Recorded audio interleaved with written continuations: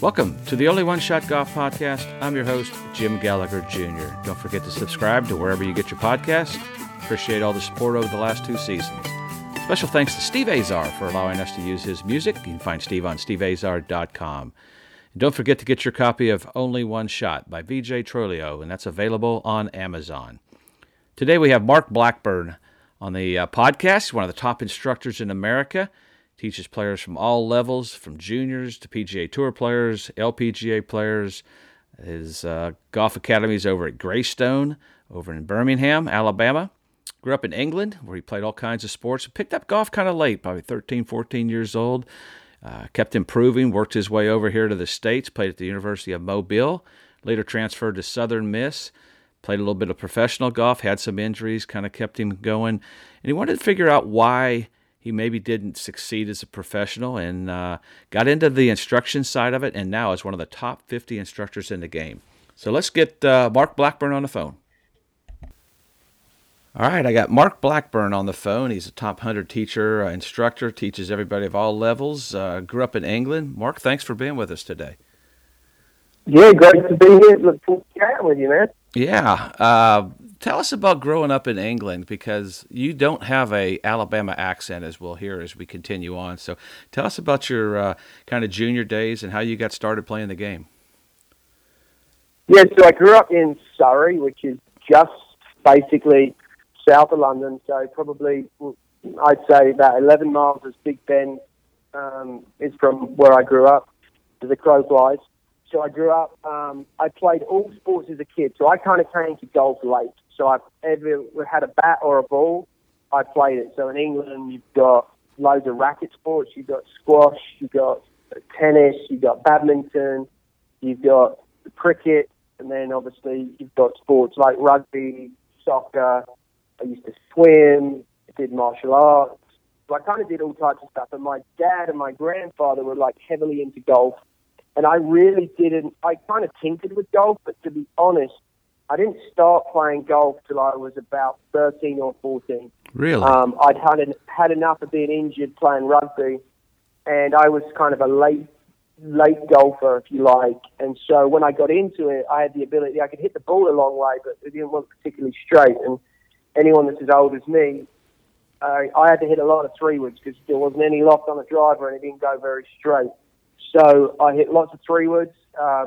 When I started, I kind of didn't have much instruction. The guy who was the head pro at our club, which is called Betchworth Park, it's a cult design, same guy designed Walton Heath and Sunningdale and courses like Wentworth.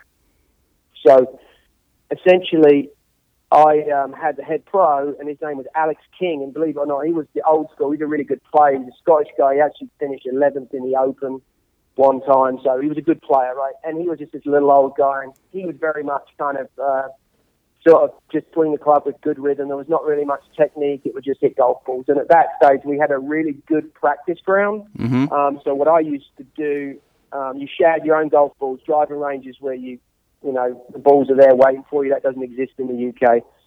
So you shag your own golf balls. So what would happen is my dad would go play golf, and I would go with him, but then I would go practice. And so I would just hit balls and volume of golf balls. And then I got into the junior ranks there at the club. And my first year, I kind of went from a 36 handicap to like an 18 or something. And then the next year, I went down to about 10. And if anyone understands the UK handicap system, you actually have to count all your cards. It's not like your best average. Back in the day, it's like every round counts. And then when I was probably about, I'd say 15, there was a assistant professional that came to the club, and his name was Dan Wyborn. He now lives in Thailand.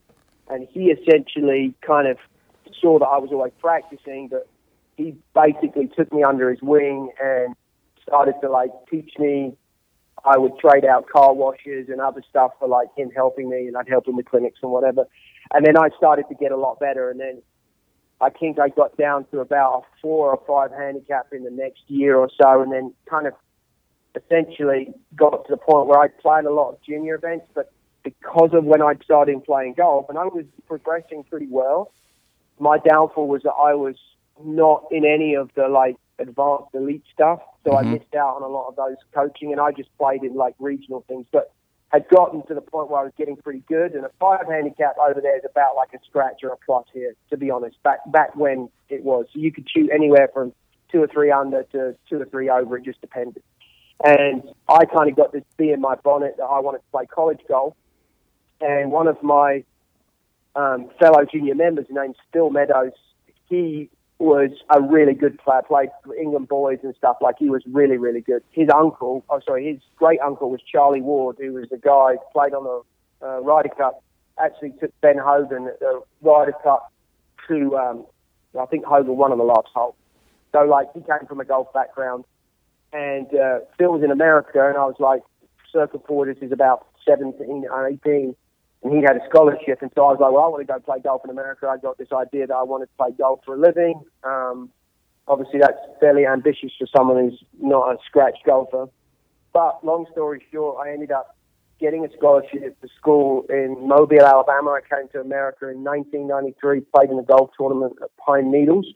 And I had a good-looking golf swing, but I hit it good. Couldn't play golf. I couldn't play dead in a Western relative to like good players, if that makes sense. I mean, it looked really good on the driving range. It looked good. As soon as I got on the golf course, my golf IQ from playing tactically and strategically was probably a 2, and my ability to hit shots was probably a 7 or an 8. So and honestly, I putted very badly.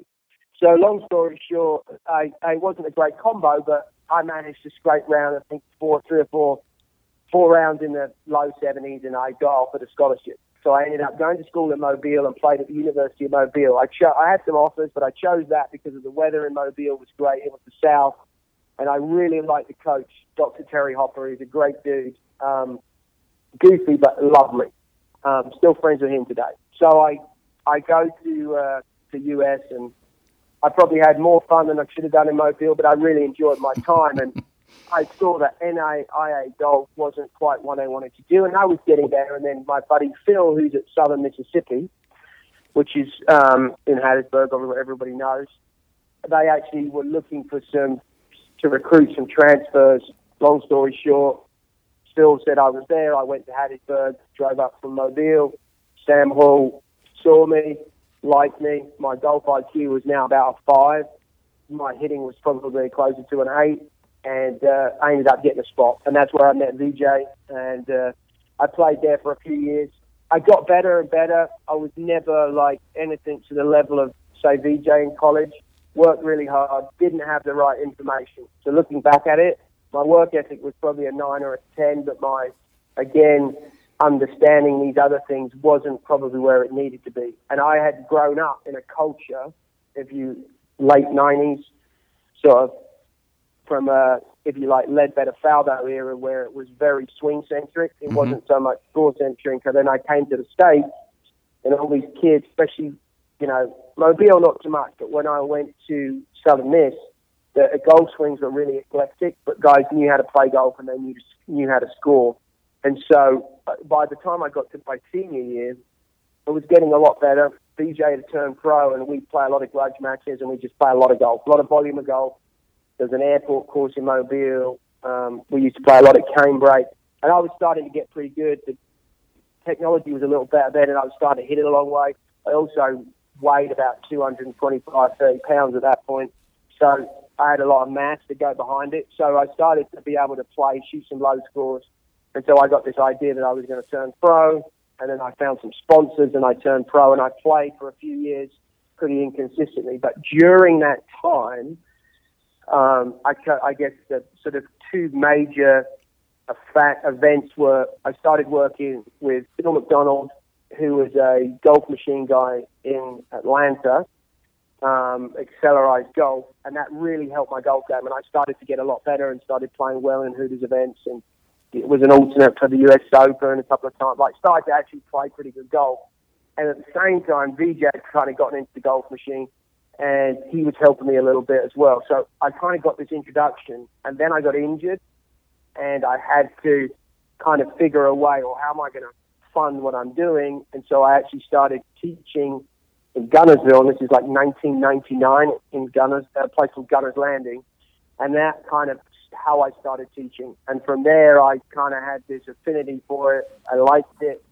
I seemed to be pretty competent at it, and I just started teaching a bunch of people, and I eventually got healthy and tried to go back to play, but was not nearly as competent at the playing as I was at the teaching. And that's kind of how, that's a very Cliff Notes version, but it was really one of those things where my experiences and struggles from being a player and the learning that went into that was definitely probably what sent me down the path of trying to understand what goes on and why I couldn't do this. And I think that's where I sort of gravitated to the teaching and the coaching, and went to see lots of different people and get lots of different influences to understand why wasn't I successful. And really, the more I did that, I started to see such diverse sort of ideology amongst instructors and what they were doing. And then the coolest part was having played on the Hooters Tour with the likes of Chad Campbell and Heath Slocum,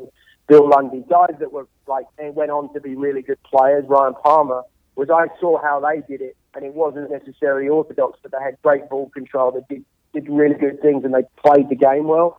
And so I kind of paired up the playing part of the game, the more tactical, strategic, understanding the scoring part with the technical piece, and that kind of blended into helping people. And then I rolled into working with a lot of junior golfers and helping them play, and juniors up there in North Alabama started to play well, and they play well regionally, and then AJGAs and SJGTs, and then that would bring other people to me. And then eventually I ended up, those players go on to play college golf, started helping kids that played in college. Kids would come up, from the Alabama, Auburn, different schools, UAB. And then it kind of eventually I got a few different breaks, and I ended up first guy I coached on the PGA Tour was Heath Slocum in 2004. After about 4 years of teaching a lot of juniors, a lot of bad golfers, but just having a lot of eyeballs on lessons. And it's like anything, just like playing, I guess it was the thirst to learn and to try and develop as a coach. And it was just from experience. And I was totally infatuated with it. Just like you are when you play golf, it was more, couldn't wait to help people. And I had a 30-minute golf lesson. It turned into a 3-hour golf lesson. But the good thing was that was what stopped me from folding shirts and selling tees and Titleists.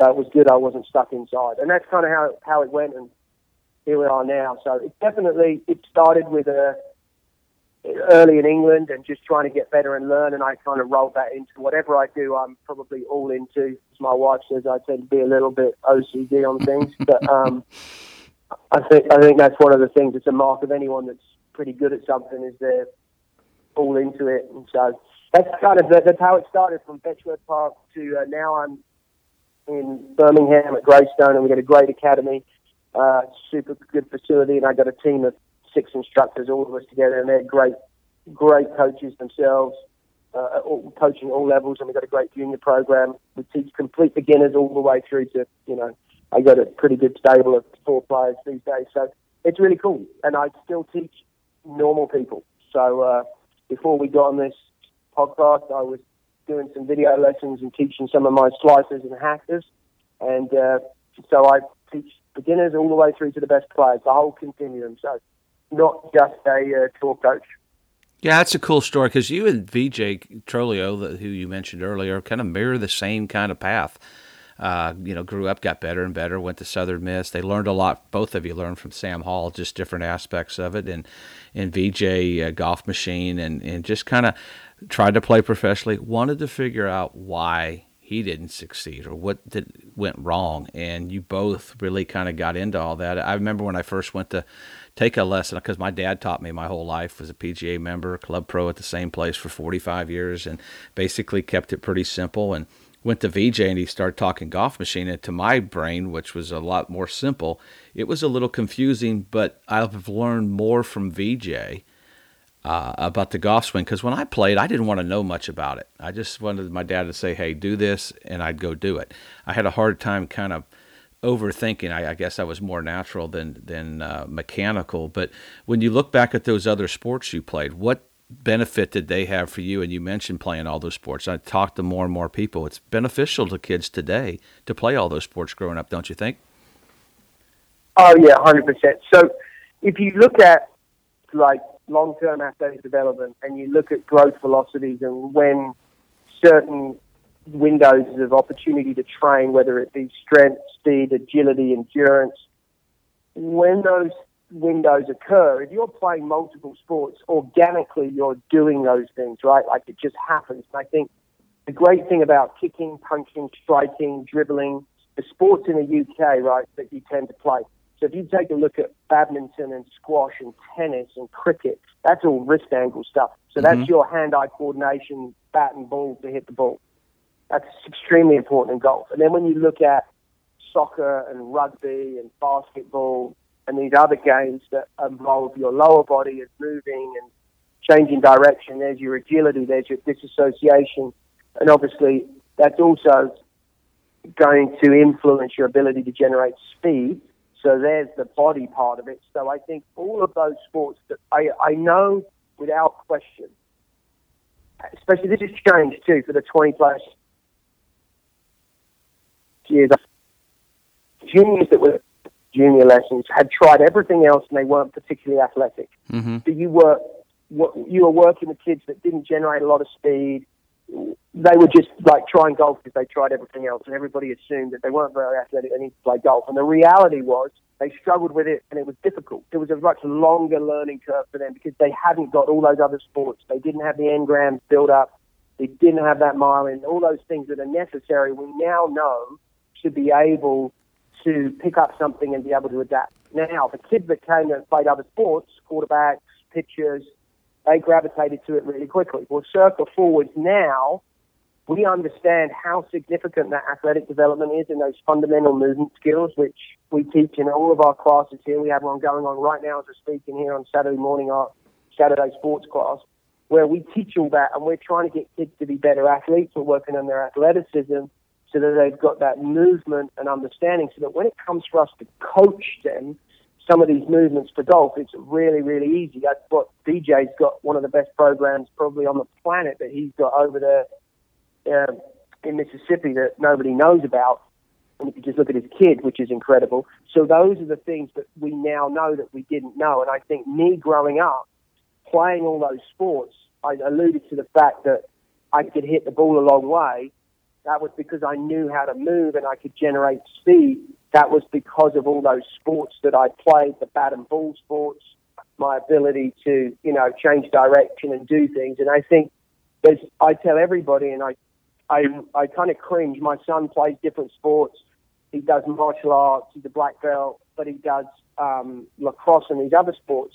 And these parents are all think that their kids are going to be world beaters. And I'm like, listen, they need to play as many of these sports. You try to specialize, it doesn't make any sense. Play everything you can so that you're a rounded athlete. And the better athlete you are, the easier all these other things are going to be. And if you look at golf is a older sport. If you look at the best players, yes, they're getting younger, but they're 20, 21, 22, 23, all the way, arguably people really are in their prime as an average until their 30s, right? So there's a long time to play golf, but it's the better you are as a coordinated athlete, the easier golf is, and especially now when people are pushing, 135, 140 mile an hour club head speeds. You've got to be an athlete to do that. So I'm like, the game has changed and evolved. The better you can move, the better you're going to be able to move the club. And it's as simple as that. There will always be anomalies because golf is such a cerebral game where there's going to be some people who aren't particularly athletic, who learn to play the game and just they're really good. But as a whole, if you look at where the game's going, the better athlete, the better you're going to be as a player. And I think all the players that I talk to on the PGA Tour and the guys I coach, they all have very similar backgrounds. They played lots of different sports. There's not many of them that are just complete, what I would call golf fanatics, and that's all they've ever done. Yeah, that's true, because I talked to Brian Henniger, who played on tour. He's teaching out in Oregon. He said the same thing. The kids that come in who played other sports are phenomenal. And those are the ones that pick it up quicker. And you mentioned working with different levels of players and everything, and players on the PGA Tour. Say you've got a kid that's a pretty good player, getting better, he's in high school. What advice do you have them trying to get them ready and prepare them to go into maybe playing college golf? So obviously, everything is about how you score. I think that these days, people kind of lose sight. Score is all that matters when it comes to golf. So the recipe for your scoring could be very, very different depending on what the skills are of the player. So I obviously want them to be able to play in tournaments, but it's them to embrace and understand what they need to do to score and what's necessary from a optimization of their own game. Like, I'm big on try and make your game about what you do well, build it around the strengths that you have, whether it's at the short end of the bag with chipping and putting, or whether it's a long end of the bag with driving, right? So, or is it a blend of each? And when someone goes to college, most of the time everybody sees, these really, really phenomenal college players, the likes of Matt Wolff, and these ridiculously low rounds they all shoot. And I tell everybody, look, college golf is an experience to understand how to travel, how to balance some different things, to multitask. So you've got to figure out what works for you. And at the end of the day, if you can keep your scoring around par and understand that and be able to grind it out, you're going to be a really big contributor to a college program. So I always try and explain to people that embrace the sort of scoring aspect of it, understand what you need to do and focus on that. Don't get distracted by trying to be something you're not. And a lot of players seem to do that. And we obviously have lots of different juniors here, and there's going to be some that are exceptional, that are great at everything, but I always try and look at what's the nucleus of somebody's game. You need to make that strength and maintain it, and then chip away at the other things. A lot of times people try and be something they're not, and then they lose their strength, and I think that becomes difficult. And so for me, when it's a junior, I want them to play lots of tournaments, I want them to get experience, but I then also want them to understand, how do they build a score? What works for them? What's their unique recipe to play the game? And then embrace that and kind of look at it. Some people are knockout Mike Tyson boxers, and some people are Evander Holyfield, where they just, Floyd Mayweather, where they just jab away at people and they win, on points at the end, and just the cumulative effect of it. You just got to try and figure out which sort of golfer you are, and that is definitely what we try and embrace with our kids and our juniors, and honestly every player we coach. All right, let's talk about that elite player and separates the average. How do you define separating the elite from the average? So I think to your point earlier, you alluded to it, your dad would just kind of nudge you along and it wasn't overly technical and you could just do it. And I think that the better the elite player, you give them, they don't need as much information. They're able to do things a lot more quickly. They come up with solutions. They're very, self-regulated. They work harder. They do things intrinsically. They just come up with solutions, ideas, concepts that are really pretty profound and wise beyond their years. And I think, especially at the junior level, their understanding, they just have these sort of intrinsic things that you can't teach. And I've found that the best truly elite, I'm guiding them, they're doing it. It's one of those things where they do a lot with a little bit. When they don't ever get overly technical and they're able to execute. Michael Jordan or Kobe Bryant looking at the rim, they're just that. They don't want to have too many thoughts. They just want to be able to go play and compete. And that's something that you struggle to, you try and get players to that point, but it's really hard to make somebody just think like that. But the ones that are really good and elite, that's how they think. They're competitors. They want to play.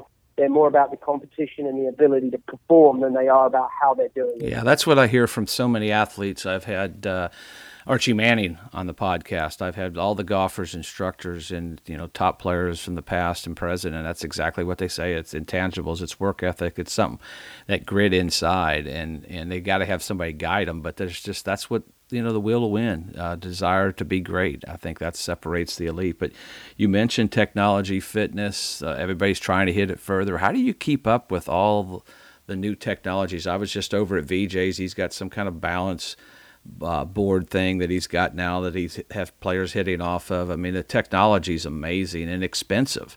That's the thing that they don't realize when they go to guys like you, and you charge what you charge, but the investment y'all put into it. I talked to John Tillery about it, Scott Hamilton. I mean, the investment that you guys put into equipment and everything's unbelievable. But how do you keep up with all that? Yeah, so it's one of those things why guess what you can measure, right? So we want to give objective information to our players.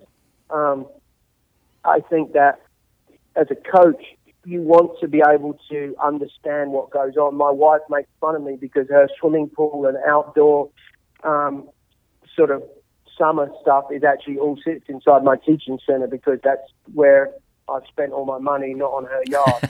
But it's essential if you're coaching the best players. I'm sitting in a bay here. I've got AMTI force plates. I got a GBD 3D system. I've got 2 computers. I got like 6 screens in here. Like, it's a lot of money.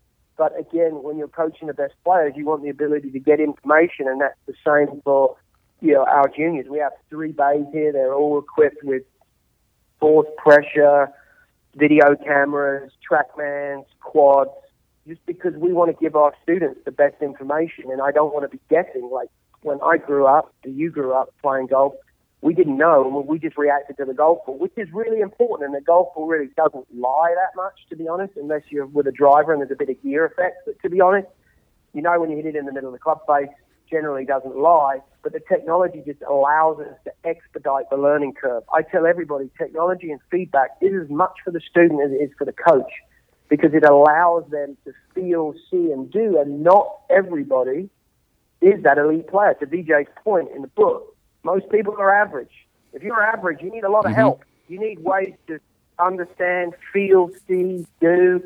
We know so much more about motor learning, and the technology is just a great medium to communicate. It makes communication better. If you look historically, golf was always taught the way that you were taught. So if you look at instructors, they're very much the heritage of, hey, if I'm a this guy or I'm a that guy, you heard it this way and you taught it the way you were interpreted and were taught it, and it would go down and things would be very much, people would be disciples of a method.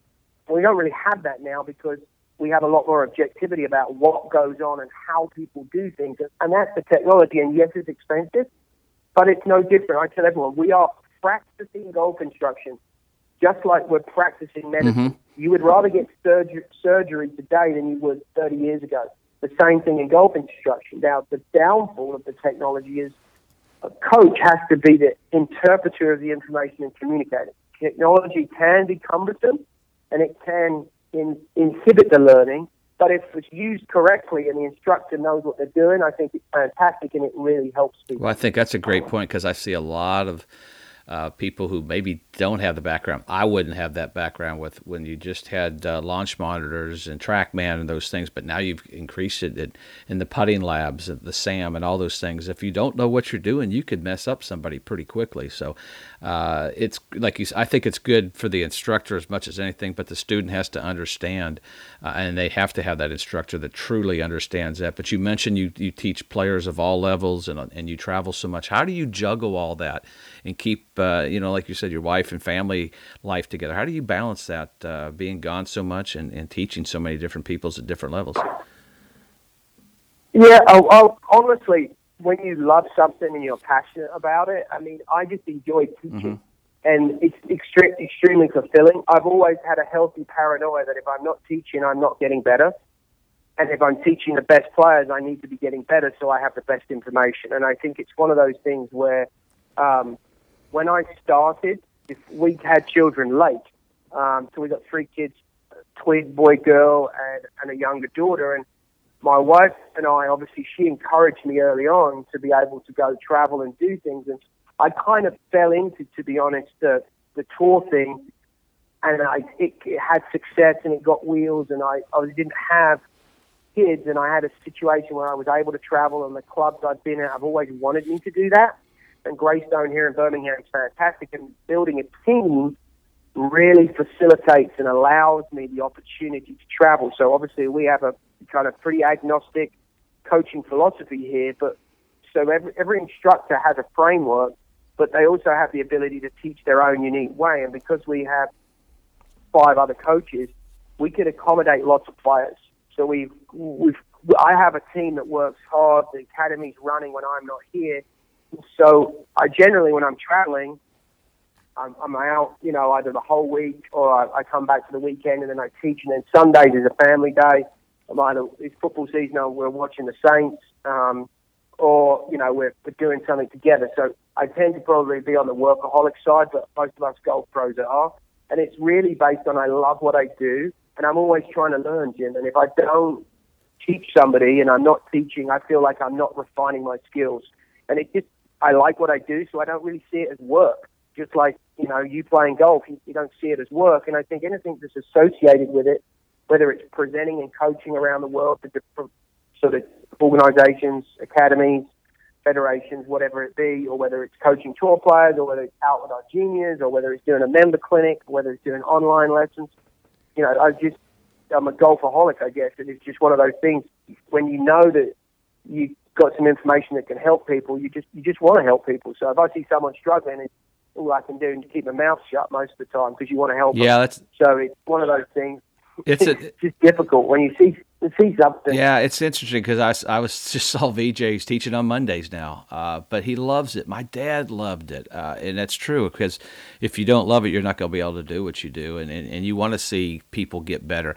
I think that's why VJ loved the full swing, is he saw a little bit more improvement. Where you're working on the short game putting, as Tim Yelverton does, that you don't quite see that instant success with that. I mean, it's there, but not like in the golf swing. Like you mentioned, you went from a high handicap, you cut it in half, and you cut it in half in 2 years. And I think that's why VJ loves it. And it's fun to watch you guys who truly love it and the passion for it. And like my dad loved to teach, but he didn't have the technology. I mean, I didn't see my golf swing on film or on camera until I was in college. So you're right. I think that not hindered us, but it kept us from being able to improve as quick as some of the modern players. But I'm just always amazed at how smart you guys are, and I always, if I ask a question, I'll text John Tillery and say, put it down so I understand it, dumb it down so I understand it. And he calls it the redneck version. But it's just fun to talk with you guys and pick your brains and just watch how you've watched players improve. But what's a typical week for you? And this will be kind of our last question because I know you got a lot going on. What's a typical week on tour and balancing all the multiple players you have? What's a week like that for you out on the PGA Tour? Yeah, so I think every week after a tournament, you're trying to have recap with players. Monday is usually a recap day. So I'm either traveling on a Sunday or a Monday, but I'm communicating with those guys. They generally take Mondays off. And it's the same with the LPGA girls, but you're essentially kind of, if you like, debriefing the week before, you look at the stats. The great thing now, especially on the PGA Tour, is you've got strokes gained. So I have an objective look at actually how they played. Remember, everybody's highly subjective about what they did, but the stats are great, so we're going to review that. And Tuesday's generally going to be a day where we know where their issues are. We want to make sure that they're doing all the things right. Tuesday's about the most technical day. Probably if there's an issue, we're going to work on that. And then we'll play the golf course 9 holes typically. Some of my guys will play together, depending on who's playing. That just means they get more time with me observing on the golf course. At the end of the day, the goal every week is to be able to figure out how to play the golf course in the best way possible for each player. And back to what we talked about earlier, that recipe is going to be different for everybody. Mm-hmm. So just trying to figure that out. Wednesday's a pro-am day, so we do the warm-up. Probably tend to do some wedge work on Wednesday. Usually a light day. They're 9-hole pro-am most of the time now. And then it's just getting them rested. And then Thursday, first round, Friday, I warm them up. And then I'm on the golf course observing. If they're in different ways, whatever, I'm just there all day. So I'm doing warm-ups. I'm then doing cool-downs after they've played. Anything they want to work on based on the round or anything I see. Then we go into the next day. And that really rolls around for the 4 days you're there. I would say a lot of tournaments I leave. I watch the first 2 rounds, get them through the cut, and then they're on their own for the weekend, and I leave. Big events, majors, a lot of times they want you to stay there, so you're there the whole week. So it just depends. And then sometimes I may only be there Monday, Tuesday, Wednesday. It really depends on the situation. But I would say you're traveling 2, sometimes 3 weeks a month doing that. And it's just because you're trying to be there. I always think there's a lot of features, but coaching involves seeing people play the game.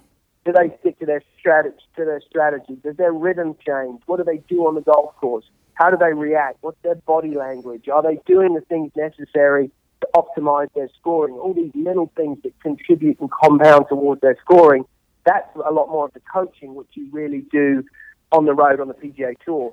How are they when they get out on the range in the morning? What's their attitude? Like, are you trying to pump them up? Are you trying to calm them down? Those type things. The actual true teaching and Xing and O's generally happens here at Greystone or at their club, away from a tournament where you could be more invasive. You're not worried about the consequence. They're not trying to score. Whereas at a golf tournament, everything is, does it make them score better? Does it make the boat go faster? And I think people misunderstand that. It's not all of X's and O's and technical at tournaments. That you're doing at the beginning of the week. As the week goes on, it's a lot more about getting them in the mindset to play golf, to play the golf course well, to know that they have their A, B, or C game, and then how do they manage that. Those are the pieces that we're focused on. Well, that's a great way to end it, and that's a great answer to the question. I remember working with Dr. Coop, and we did the things you said earlier in the week, but I said, I want you to watch me play because I can't, practice rounds, I'm a little more loose, but I'm not trying to, the shot's not as important. So he would observe me, watch me play, and he did that with all his players, and that was such a big help for me.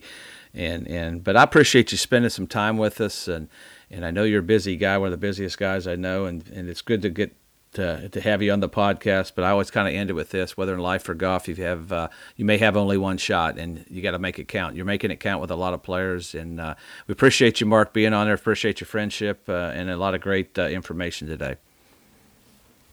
You got it, Jim. Thanks so much. I wish everyone a happy and safe 2021, and look forward to us all being post-COVID and back where we can shake hands and hug again. Absolutely. Let's get back to normal, whatever the normal is. All right, buddy. Thanks for being on. You got it, man.